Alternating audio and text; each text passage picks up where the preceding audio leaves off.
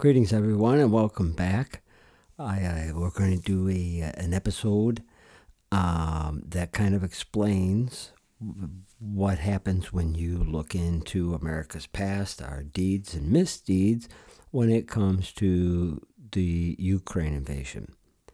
And I'll bring this up now and bring it up later and kind of go into it. But I'm curious what happened to that old saying, put yourself in another's shoes.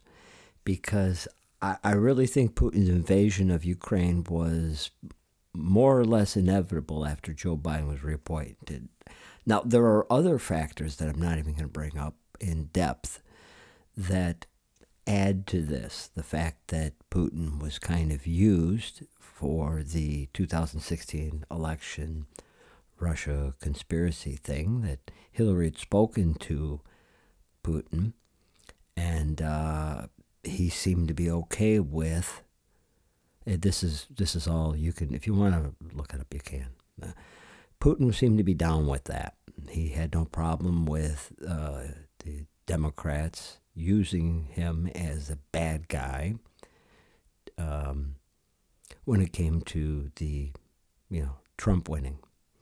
So I'd like to talk about that. The invasion of Ukraine, you can assign some blame and guilt to the people around Joe Biden and Joe Biden himself.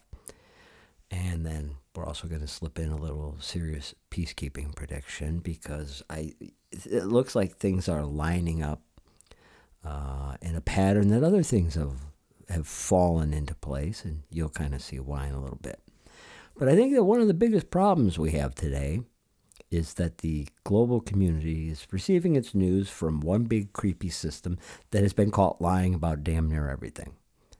Go ahead and believe me or don't believe me. I think we're so detached and apathetic or whatever that we've kind of hardened our positions on this. And maybe this episode should include, but I'll do it in another one, should include some kind of talk about mass delusion or overnight explosions of multiple social phenomena. Like I said, that's the hardened position where somebody maintains their belief despite overwhelming evidence that they are completely wrong. This misinformation, malinformation, disinformation thing is just, it's like everything. It's like 85% of every dang story. Now, when it comes to the news and what I'm talking about with this specific topic is that the act of looking back will reveal how quickly state-run media has changed its tune. It changes them into the liars that they are. Now, what we've had that makes this a little bit more difficult to do correctly or easily is a barrage of stories that make it impossible to stay current and concurrently look back like I'm talking about. And it started really hot and heavy during the COVID season. So we communicate with each other less and things like that. And we had just a gob of overwhelming misinformation and nonsense. And seriously, today's headlines refute yesterday's blockbuster headlines. Earth-shattering, existential threat, all that kind of stuff, threat to democracy, we're all doomed. Today's stories refute that. Now, these are from the same writers at the same news organizations. And it's kind of funny that, sadly funny and stuff, tragically funny that the libs of TikTok do a great job making these contradictions obvious. Again, this is tragically funny stuff, but nobody seems to care. In fact, people accuse you of being unwilling or unable to focus on the real problem, the current thing, if you bring anything like this up. The Biden crime family story is no exception to this. If you fast forward to the immediate now, expect a few international outlets to come in with the assist, you could say, especially in the UK, that they're willing to jump into the scrum because we can't do anything about what media does that's based in other countries. So they're coming in for the assist. This particular brand of help isn't necessary, though, because recent law changes. There's going to be a bunch of these that are going to astound you. They're astonishing, these law changes, but there's a bunch of them, and some of them are the law changes pertinent to this conversation are the ones that allow like groups like NPR and others to assign foreign correspondents with state-sponsored propaganda programs. That's all okay now. Apparently, it's necessary. I did a segment on this maybe about 2 months ago with some examples. And once you see something like this, you can't unsee it. Look at the economy if you want another example of useful for the bad guys contradictions. The Fed and the Treasury in one setting, responding to congressional inquiries, talking about the tools they promised to use to prevent the exact things that are facing our economy and making us suffer today.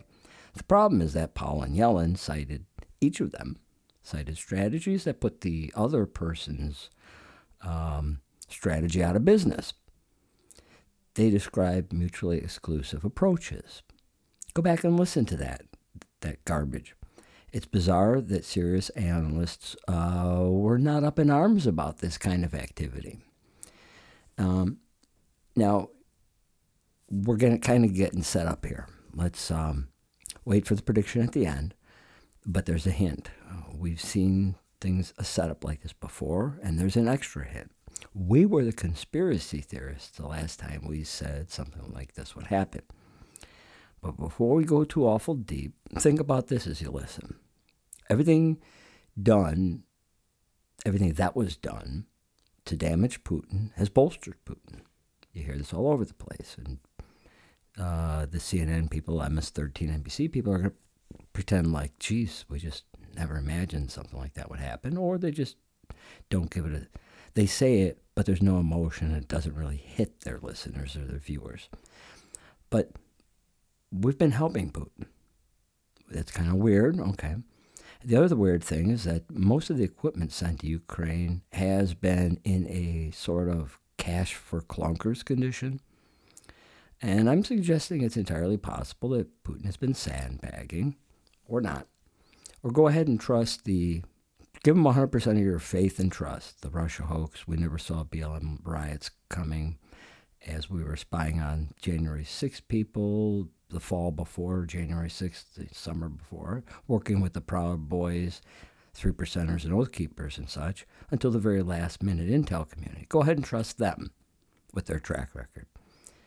And now people that I'm familiar with who have worked in the Ukraine-Russia area in that region keep getting intelligence these days that the war isn't really what we think it is over here. And it makes a strange kind of sense overall. If the war is about Putin protecting the massive number of ethnic Russians living in border provinces, we need to make the argument that America is setting itself up for the same invasion remap future, which is also happening right at a time where we signed papers to offshore domestic peacekeeping to international entities. Isn't that weird? Ironic, strange, bizarre, fun? No, not fun. Don't pretend like things like this can never happen. How many times have the nevers happened in the last few years? And I haven't been really wrong about any major evolutions like this yet. I'm just putting this prediction out a little bit earlier. The cabal has been very good at blaming the wrong person or persons while advancing its agenda. The first major clash that can be perverted to bring in UN forces or NATO or whoever they decide to go with, Russian, Chinese forces, will do just that. That's my prediction, because this is the kind of thing that they do often and well because, well, like I said, the big problem with fake state-run media. Let's see, what else could we do on this? Okay, I'll get to the point that I'm trying to prove. If you research the very things that Joe Biden was doing as a point man and Hillary's State Department were doing for years in Ukraine, you will understand why Vladimir Putin decided the Ukraine invasion was worth a high degree of global instability. And instability is what every democracy is aiming for right now, whether it's Australia, UK, Canada, Germany. There's a lot of things that just don't make sense. So we could head back into the lounge and have a cigar and focus on the reasons Putin decided to not leave Ukraine alone. If people took the time to replay the Joe Biden point man in Ukraine under Barack Obama footage, they would see what I mean. How people interpret and shift their thinking based on that information is entirely up to them. But I see a lot of people writing off Biden crime and corruption because they've been trained to believe nothing could ever match the magnitude of the Russia hoax or some other hoax or COVID. Just pay attention to COVID. You got to keep you focused on COVID. Keep saying COVID. And fake impeachment stuff. So the irony here is that the evidence shows that Biden did the bullying of another sovereign state type crimes in Ukraine that the cabal has been associating with Trump. And this was by design, getting out in front of things. So every time you read an article about Biden's Ukraine corruption, part of your brain says, this must actually be a story about Trump instead. And this is what you could call getting out in front 2.0, whereas the show is getting out in front 15.0.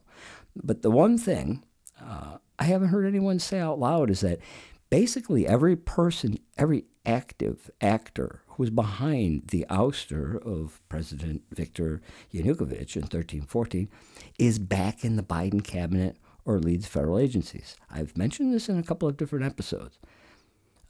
Victoria Nuland was on an intercepted phone call.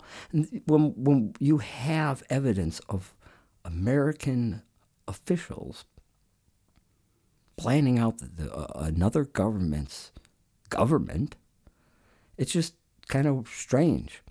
And like I said, all these people came back when they decided who would replace the president. And there's a lot of strangeness. I mean, we had the president before him, another Victor, was poisoned, seriously poisoned, disfigured him. We don't really talk about stuff like that much. Didn't really get much because he was a nationalist. He was for a strong Ukraine.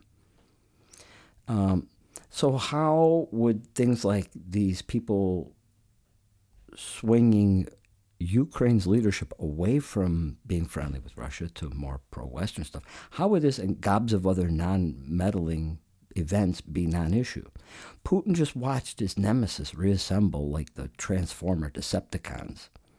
We never hold anyone accountable in the United States anymore, even when their crimes are obvious and international. And Putin responded. But we limit our emotions to anger at him because what he's doing is wrong, while giving Biden, Hillary, and the intelligence cabal hugs and back rubs. This is very strange what we do, how we respond to news and information. Maybe because we can't deeply commit, because of so many different versions of misinformation or whatever. And again, here we're going to come back to it. What happened to the ultra simple, put yourself in another's shoes, kind of questioning, how am I treating my brother concept? I'd like to guess sometimes, for fun, what questions might pop up if this show happened via a live stream event. And these are the kinds of questions I hear. I'm going to use one that I hear from close friends on similar topics.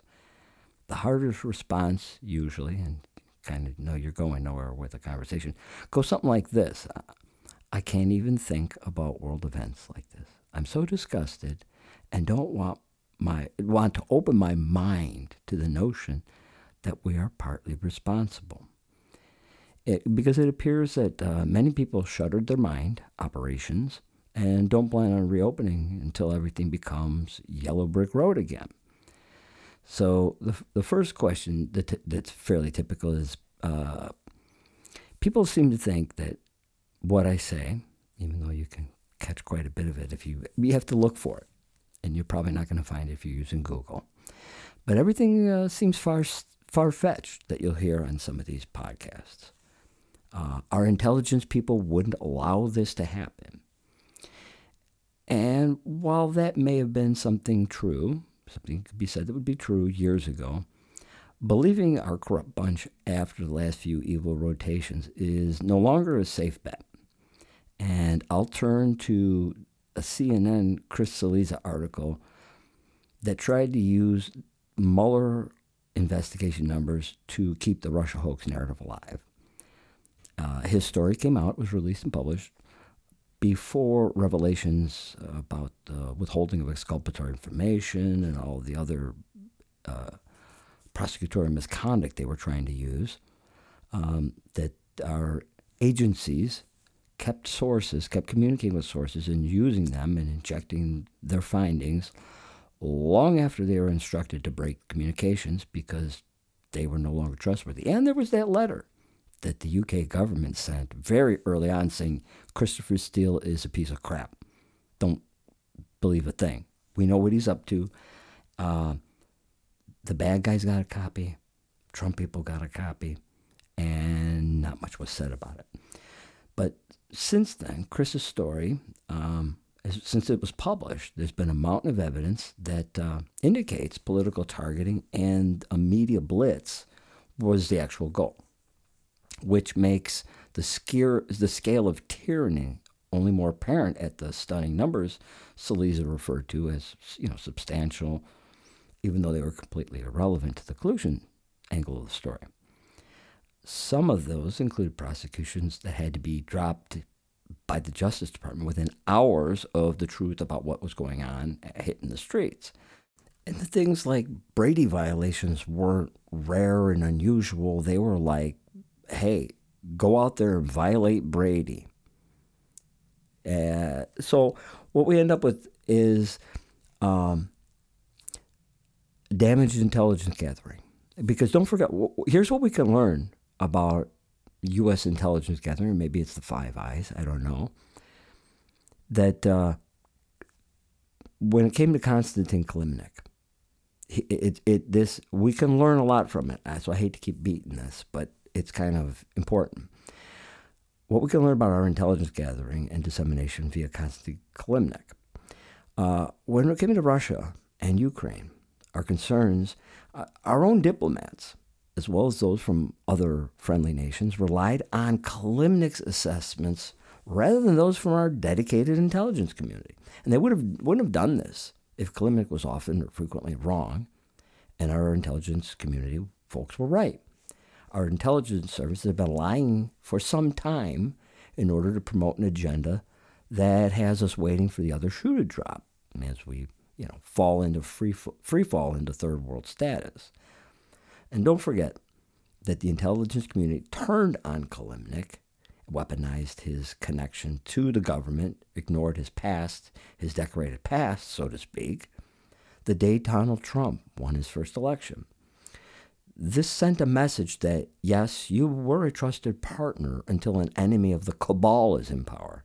Enjoy the bus that's about to hit you. It's powered by renewable energy that we can no longer afford to chase without causing extreme pain. Oh, enjoy the pain, extreme pain. We can no longer afford to sit around while doing nothing about climate change, while China will continue to do more damage about climate change, while we cause more pain. And then stop asking questions and just enjoy the pain. And that's what we're supposed to settle for. We're supposed to settle for, gee whiz, baby formula is alien technology. When we shut down the provider of 40% of the country's formula with fair warning and nothing is done, well, how loud would these people be if this happened under Donald Trump? How loud? I mean, even if you make it totally non-political, what kind of imbecile allows this to happen and does nothing and then blames others? It's ridiculous. Whoever's in there while this happens. Maybe it was a good idea to have a business guy in there. a guy who knew how to bring people together. Well, anyways, I hope you get the idea, the gist, the main thrust of this episode, and that we got to stop ignoring our roles, our influence, our undue influence at times when it comes to nation building. The concept is great. Build up a nation, and hopefully it establishes its own constitutional type government, or some kind of government that we can work with, or that doesn't pose a threat. But we just don't do that. And I really think that the tumultuous last few years have been the realization that with an outsider in the White House, all of this crap was going to come out. So they needed to discredit and make every word coming from his mouth be untrustworthy. I really think that's a big central push. So let's close it on that. And everybody take care. Be safe. God bless.